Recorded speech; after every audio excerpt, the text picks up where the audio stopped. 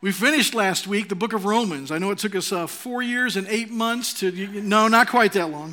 It took us about a year to get through the book of Romans, about a year to get through the book of Romans. If you missed any of those sermons, they're all online. You can go to our website at fogkc.com and hear them there. That was just a great study for us. We're going to take a little break from a book study for a minute. We've got another book planned coming up real soon. We want to take 3 weeks here to kind of recommunicate our mission. You know, it's always important to occasionally review the mission of any organization, but especially a church. It's the overarching purpose that should direct everything that we do, and we pray that it does. Now, some of your companies, they'll say that the vision is the highest thing, and then the mission is the way that we accomplish it. Well, in the church world, we kind of do that backwards. The mission is the thing that every church should be doing everywhere, in every context, in every time frame in human history.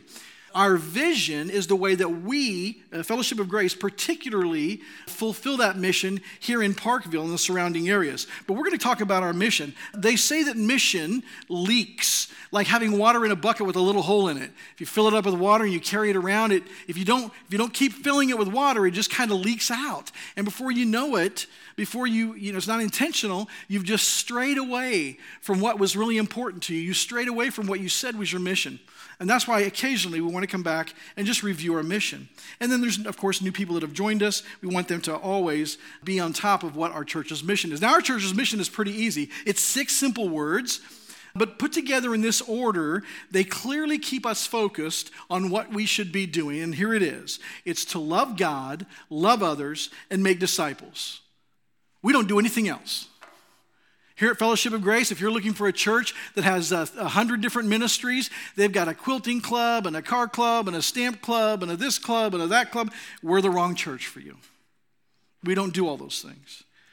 We love God, we love others, and we make disciples. And everything that we do is connected to that somehow.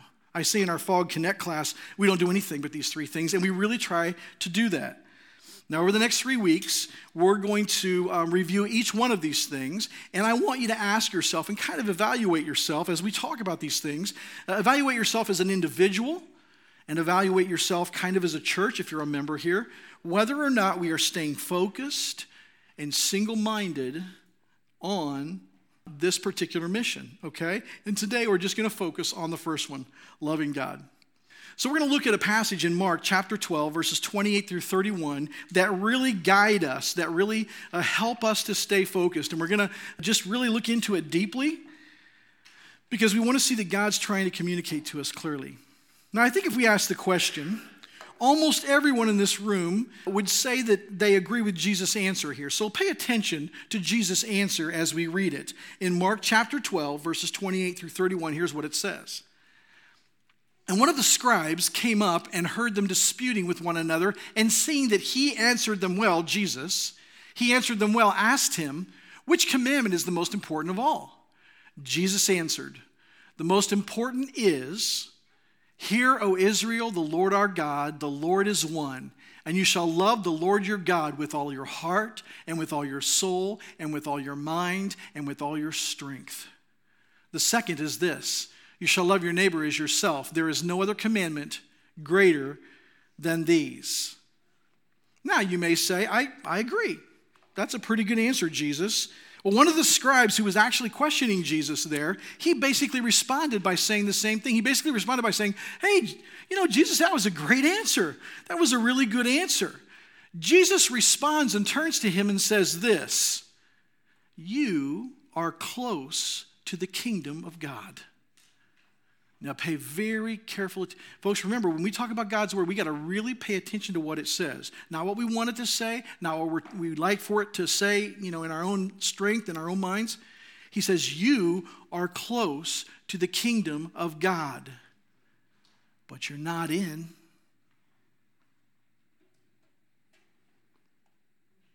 Most of the people in this room, most of the people maybe even outside these doors would agree that Jesus gave a pretty good answer. But with the understanding of his answer alone and agreeing with it in principle, that will make us close to the kingdom of God. But until we do it, we're not in the kingdom of God.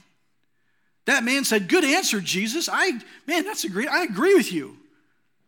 Jesus didn't say he was in the kingdom of God because he said he just believed it. He said, dude, you're close. You're close. Now, some people say that close only counts in horseshoes and hand grenades. And they're probably right. I guess atomic bombs too, they say. But it doesn't count. Close does not count in loving God or in Super Bowls, by the way. I don't know if you remember Super Bowl 34. It was played January 30th of the year 2000. And I know some of you are looking at your parents going, I wasn't even born then. Shh. Okay. There were 6 seconds left, and the Tennessee Titans were behind by 7. The score was St. Louis Rams 23, Tennessee Titans 16. The Titans had the ball on the 10-yard line. Quarterback Steve McNair goes back to pass, and he passes to wide receiver Kevin Dyson, who caught the ball on the 5-yard line, running full force toward the goal line. But linebacker Mike Jones wrapped up Dyson's legs, and he fell to the ground, and he reached the ball as he was falling forward, and he came up 1 yard short of the goal line. Oh, man. The Rams win. The Titans came up 1 yard short of perhaps tying and perhaps winning the Super Bowl. Man, so close. How could you be so close? What a tragedy to get that close to a Super Bowl and come up just shy of the win. Even more tragic, though, will be those who are good religious people who know a lot about God, but unfortunately don't really love him.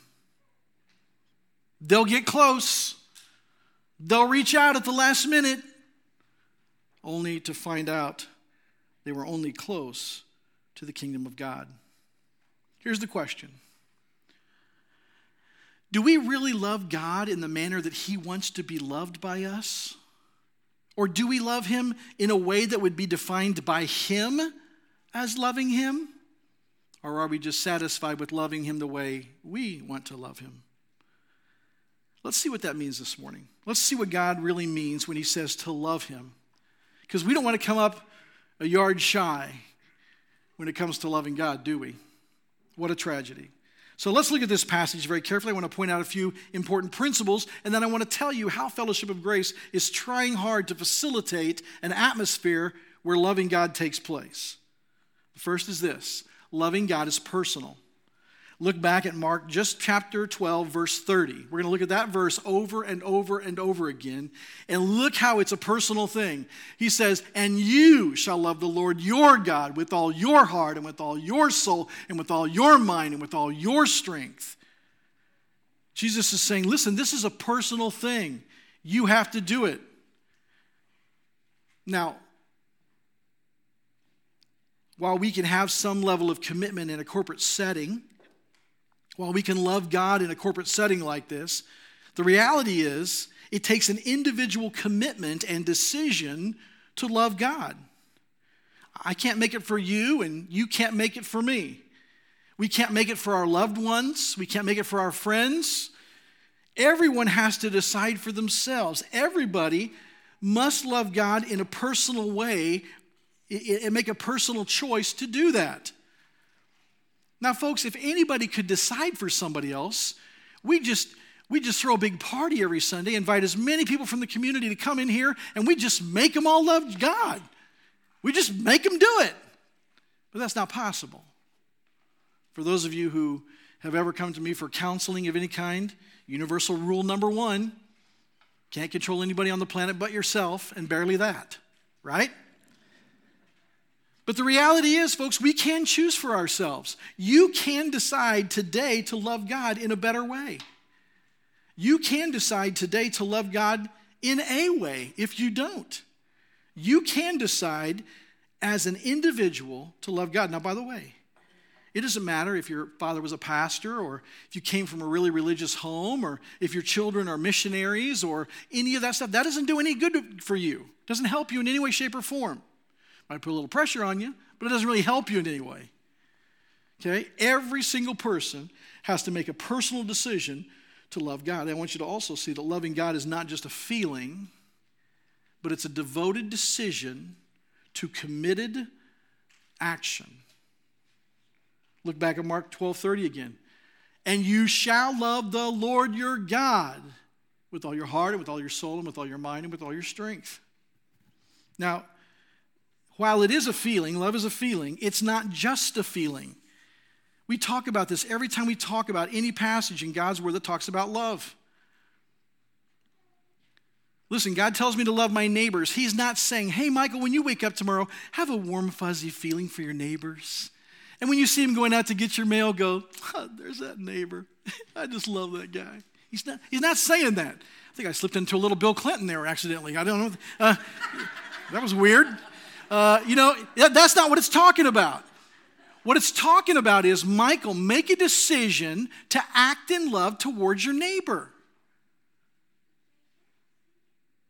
And this particular kind of love here comes from the Greek root word agape, which means total and complete love. It's the kind of love that God has for us. And he's saying, you love the Lord your God the same way he loved you. Love him back. Totally, completely, without reservation. This is the love of intelligence and purpose, of sacrifice and hard decisions. In contrast, another Greek word, phileo, which is the two Greek words phileo and agape are both translated love in English, but that word means brotherly love, where we get the word Philadelphia. A lot of brotherly love shown there, right? It's kind of an emotional feeling of liking someone or having affection for them. It's putting your arm around them and saying, hey, man, you're my buddy. We're brothers, man. We get along great. That's not what this is talking about. This is saying, love God at the same level he loved you, enough to give up his son to die for you. Wow. Folks, this is a willful, determined love that intentionally chooses the interest of someone else above their own and do whatever it takes to live it out. And in this context, it means to love God more than yourself and live that out no matter what it costs you. Now, we could end right here. That's a big challenge. It's a big challenge, isn't it? But we're not. Then he goes on to raise the bar even higher. He says, we must love him with our whole self. With our whole self. Look at these words, with all your, as they're repeated here. And you shall love the Lord your God with all your heart, with all your soul, with all your mind, with all your strength. Folks, God is wanting to inspire us here. He's specifically speaking this 4 times, and God repeats himself for a reason. He wants to emphasize it. This verse could have easily read, and you shall love the Lord your God with all your heart, soul, mind, and strength. Right? Would have meant practically the same thing. But when he keeps repeating with all your, what he's saying is, folks, don't hold anything back. Don't leave any closets of your heart for yourself. Give it all.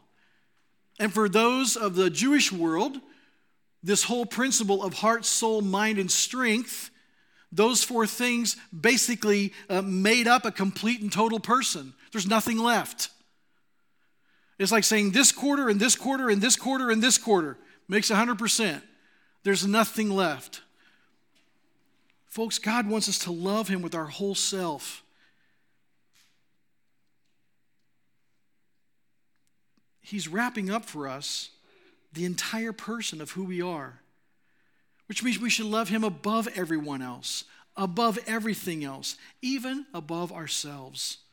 And again, it's not I feel warm fuzzies for God above everybody else, but I live intentionally making decisions out of love for God above myself or anyone else.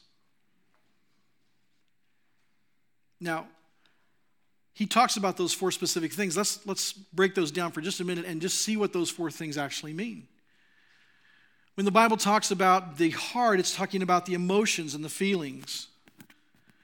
Again, while this is not just a feeling, certainly our love for God should invoke our feelings and emotions at some point.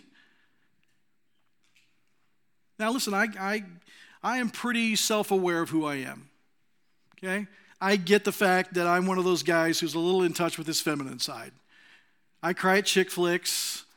I cry easily. I'm emotional. I get that. I'm manly, but emotional. I get it, okay?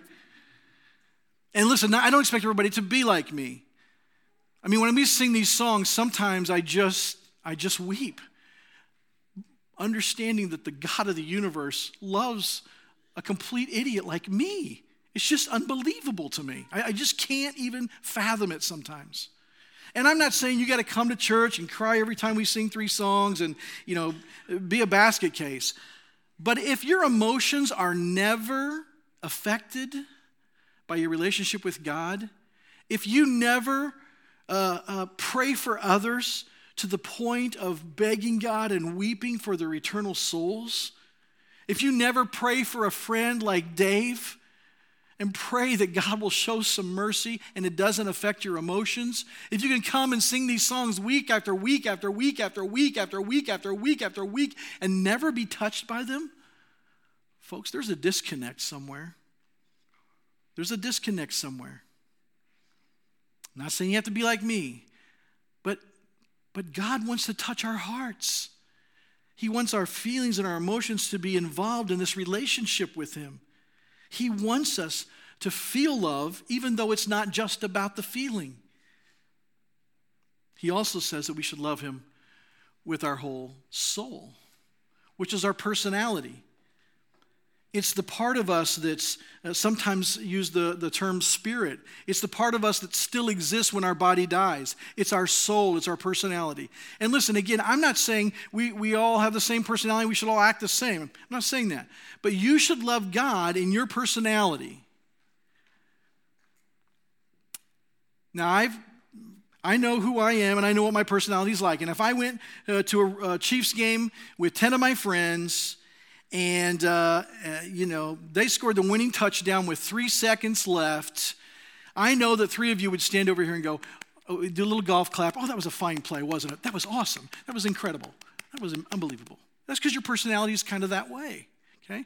I know there'd be 3 of you over here in this group that were like, kind of jumping up and, hey, did you guys see that? That was awesome. Woohoo! And they'd be standing over here going, yeah, that was a fine play. We loved it. It was great, right? And then I'd be over here on this side with my other 3 friends, and we'd be standing up on the seats and high-fiving everybody we can and almost falling down and breaking our neck. They won, I know I paid $100 for the ticket, but they still won, And these people are over here going, yes, we know, we saw it. It was great, it was wonderful, okay? I know that our personalities are different. I get that. I don't expect all of you to act the same way in church when we worship or act the same way when you hear God's word preached. But you should be participating in your personality. If you're over here going crazy when the Chiefs score a touchdown, but in worship service when we sing about the creator of the universe, you stand there like a bump on a log like this, something's not right about that.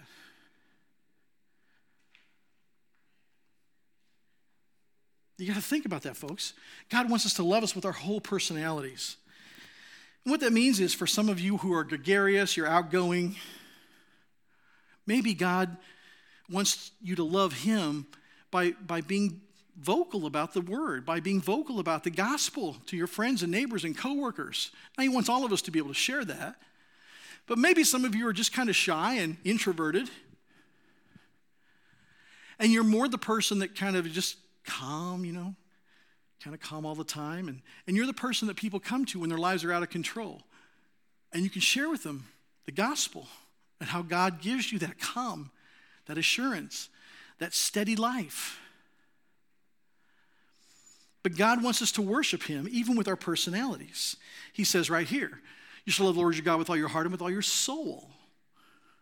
Then He also says, love the Lord your God with your mind, which is your intellect and your decisions.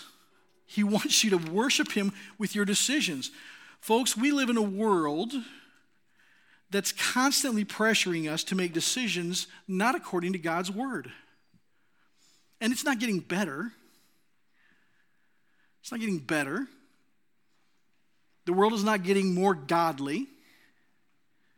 So we have to make decisions. We have to, in our minds, worship God with our choices, by what we read, by what we watch, by what we see, by what we think. And by the way, he's always right.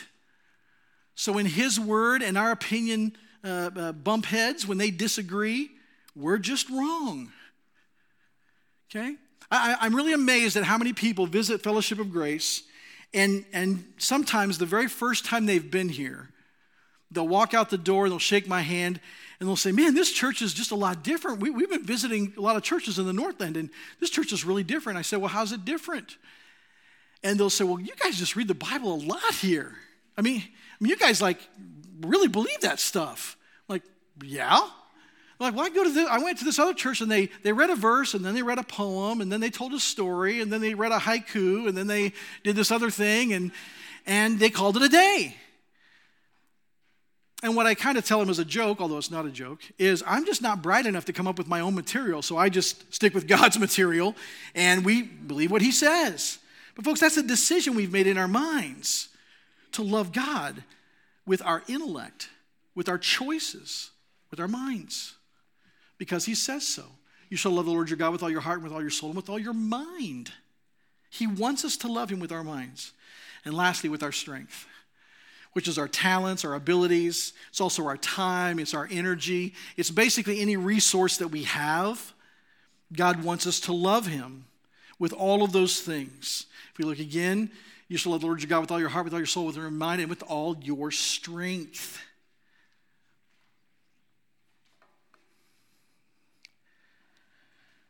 Now, I know that you all know that I love you very much. I love this church. I love these people. I love you all. But I got to be honest with you. I get a little frustrated sometimes when people at Fellowship of Grace say, you know, I just can't be a part of a community group and give up one night a week every other week. I just got a lot of things going on. Now, I'm going to do this with everybody, so I don't have to do it individually with you, because it hurts more when it's individual. In my mind, I go like this. Okay, you're giving up a night every 2 weeks. Jesus went to the cross. You're giving up a night. He was nailed to the cross after being beaten to a bloody pulp, and you can't give up a night. Now listen, I know you got responsibilities. I know your lives are full. I mean, all of our schedules are full. But let's just be honest for a minute. I'll be honest with me. You be honest with you. Probably most of us in this room watched more television in the last week than we spent time praying. Probably most of the people in this room spent more time entertaining themselves in some fashion than witnessing to their friends and neighbors and sharing the good news of Jesus Christ with them. Folks, our problem is not time. Our problem's not resources. Problem's not money. Our problem's not energy. The problem is we just don't love God enough. And I say we in that. We just don't love God enough to give up the things of this world to really love him the way we should love him. You've heard Mark 12:30 about 20 times now. Let's read it together. You'll walk out of here having it memorized. You're going to love this, okay? Let's read this together out loud, okay? Ready? And you shall love the Lord your God with all your heart and with all your soul and with all your mind and with all your strength. Mark 12:30. So that's a big challenge. How do we love God that way? Well, Fellowship of Grace, if that's one of our purposes, if that is part of our purpose, part of our mission, we should be doing things to facilitate that, and we do. Let me just really briefly, I know our time is waning here, but let me briefly share with you, how do we facilitate these things at Fellowship of Grace? The first way, and by the way, this is an individual responsibility. We aren't responsible for you loving God. You are responsible for you loving God, but the church should. The church absolutely should create an atmosphere and an environment that inspires and encourages and helps each of us love God more, okay? Our responsibility is to provide that atmosphere and that environment. Your responsibility is to get plugged in and love God more. Here's how we do that. We encourage gospel commitment. We share the gospel frequently from the pulpit. The gospel being the good news, that's what gospel means, of Jesus Christ. The fact that we are all sinners, that we can't do anything to fix our sin and we cannot stop sinning, that God sent his son Jesus Christ to die on the cross to pay for our sins, that by putting our faith and trust in what he did on the cross, not by doing good things, but by putting our faith and trust in what he did on the cross and accepting his personal life, his perfect life as a sacrifice for our sinful life, we can receive forgiveness of our sins and eternal life with God. Folks, that's the simple gospel. Somebody asked me one time, they said, you never say that quite the same any two times. That's because it's not something that I memorized, that I just wrote. It's a real thing. I don't describe my wife to everybody exactly the same way every time. Okay, but it's always good. All right? We share the gospel frequently from the pulpit. We've trained you how to share the gospel. There's not a year in the life of this church has gone by that we haven't had some kind of seminar, some kind of training, some kind of teaching to help you, and sometimes several times a year, to help you share the gospel with others. That's a way that you can love God, by expanding his kingdom, by being a good representative of him, by being a good ambassador of God. We're going to have another Good News Sunday in November this year, where we're going to just take one Sunday and emphasize the gospel to the place where we're going to ask you to invite all of your unchurched friends to come with you. And they're going to come in and we're going to actually teach you how to share the gospel by sharing the gospel. And then we're going to ask you to turn your chairs into groups of 2 or 3 and have one of you practice sharing the gospel. So when you bring your friends who are unchurched, they're going to come in and they're going to hear me teach you how to do it. Then they're going to hear you do it. So they've heard the gospel twice. And then we're going to ask God to do a mighty thing in their hearts and draw them to himself.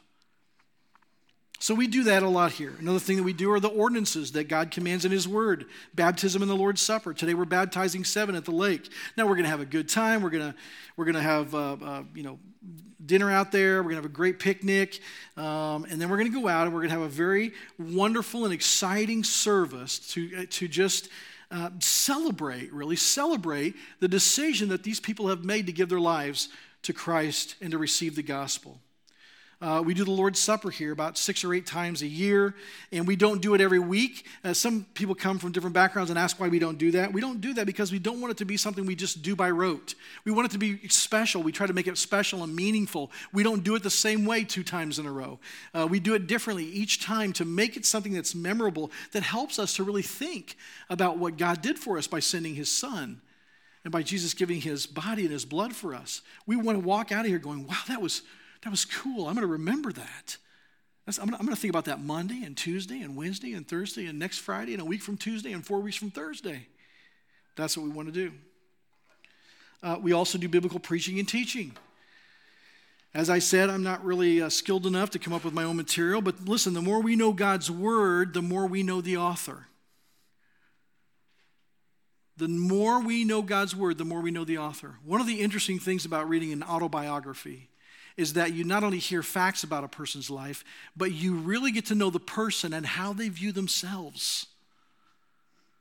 It's very different than a biography, because in a biography, it's almost always just facts about a person.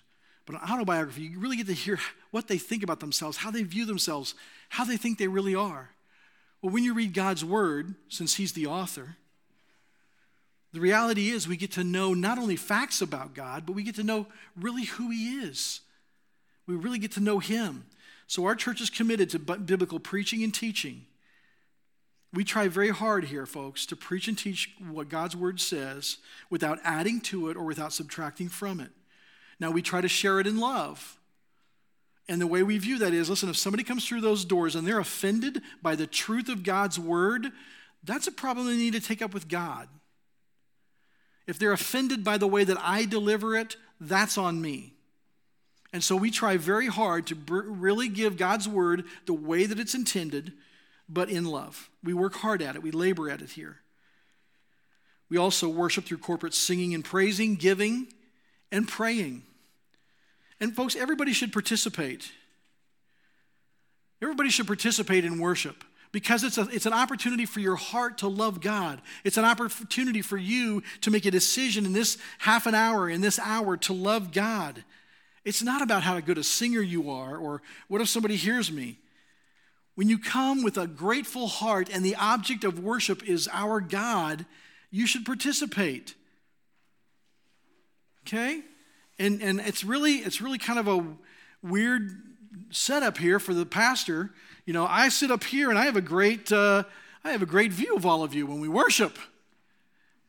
Now, I don't make judgments about everybody being like me. I don't think everybody should be raising their, if you're not comfortable raising your hands, don't raise your hands. Some of you worship like this and you sing loud. Some of you worship like this and you sing soft.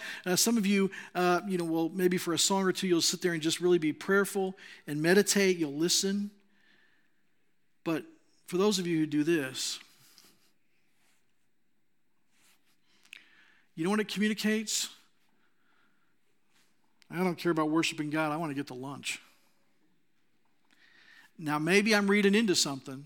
But again, week after week after week, folks, you should come here and participate. And if you don't like music, you're going to hate heaven. I mean, you're just going to hate it. You might as well get used to it. I know it's not going to be it's going to be much better than this, but we got good musicians here, good worshipful people that lead good worship. And you should participate, okay? Giving is an important act. The number one reason that we give, and the number one reason that we do that as a part of our worship service, is to give us an opportunity to act in love towards God. It's not about paying the church's bills. Yes, we pay the church's bills, okay? But that's not what it's about. What it's about is, God, I want to acknowledge that you gave me your first and your best when you sent Jesus to die for me. And I'm here to give you my first and my best. I wish I could give you everything. I know that you've given it to me to manage, and I'm doing the best I can. But God, I'm here to give you my first and my best. And I'm doing it happily, cheerfully, because I want you to know how much I love you. We pray together so that our hearts will be knitted together in unison to speak to God on the behalf of our members, on the behalf of our whole Fog family here, that we love God. God, we love you. We worship you. We think you're awesome. We thank you. All of those things. Also, the church offers opportunities to serve him. Now, there are many opportunities to serve Christ, to serve God here at Fog, and to show your love for him. Yes, there are practical things to serving. I get that. But if you're coming and you're participating on the security team because you just want to provide security, I want you to rethink what you're doing. Don't come to just provide security for the church. Come because you love God and you want to do this for him. I'm telling you, you won't get tired of serving that way. If you come just to serve out of your flesh and do the things that church needs to have done, you're going to get tired, you're going to get burnt out, and you're going to get frustrated with the church. The way to do that is to realize that every time you come and you serve, you're serving God.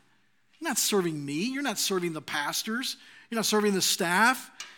You're serving God. You'll never get tired of doing that, folks. I promise you. I promise you. There are many opportunities. Last night, Julie and I came here to do the last video for the baptism videos this morning at 6 o'clock.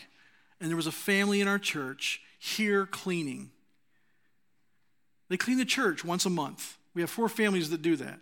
They come and clean the church on Saturday once a month. You don't know their names.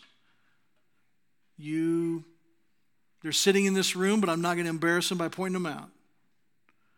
But folks, they do that not just because they want the church to be clean. They do that because they love God, and it's an act of loving him. And so the church provides those opportunities for you to do that. Take advantage of all the ways that we try to help you love God more, folks.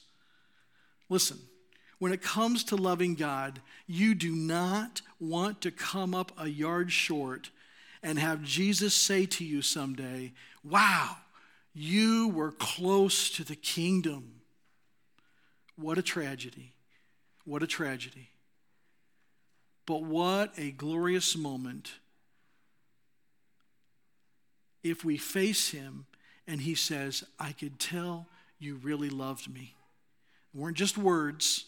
I could tell by your behavior, by your heart, by your soul, by your mind, by your strength. You served me and you loved me. Thank you for loving me. Next week, we'll look at loving others. It'll be just as challenging, just as convicting, but hopefully just as encouraging. I want you to leave today challenged, but encouraged. Folks, we can love God better. I can love God better. I've heard this sermon twice now, and it's convicted me to love God more. Come with me. Come with me, and let's learn to love God more together. Let's pray. Father, we thank you for your word. We thank you so much for the way that you are so patient with us. You are so kind. God, help us to really lock arms.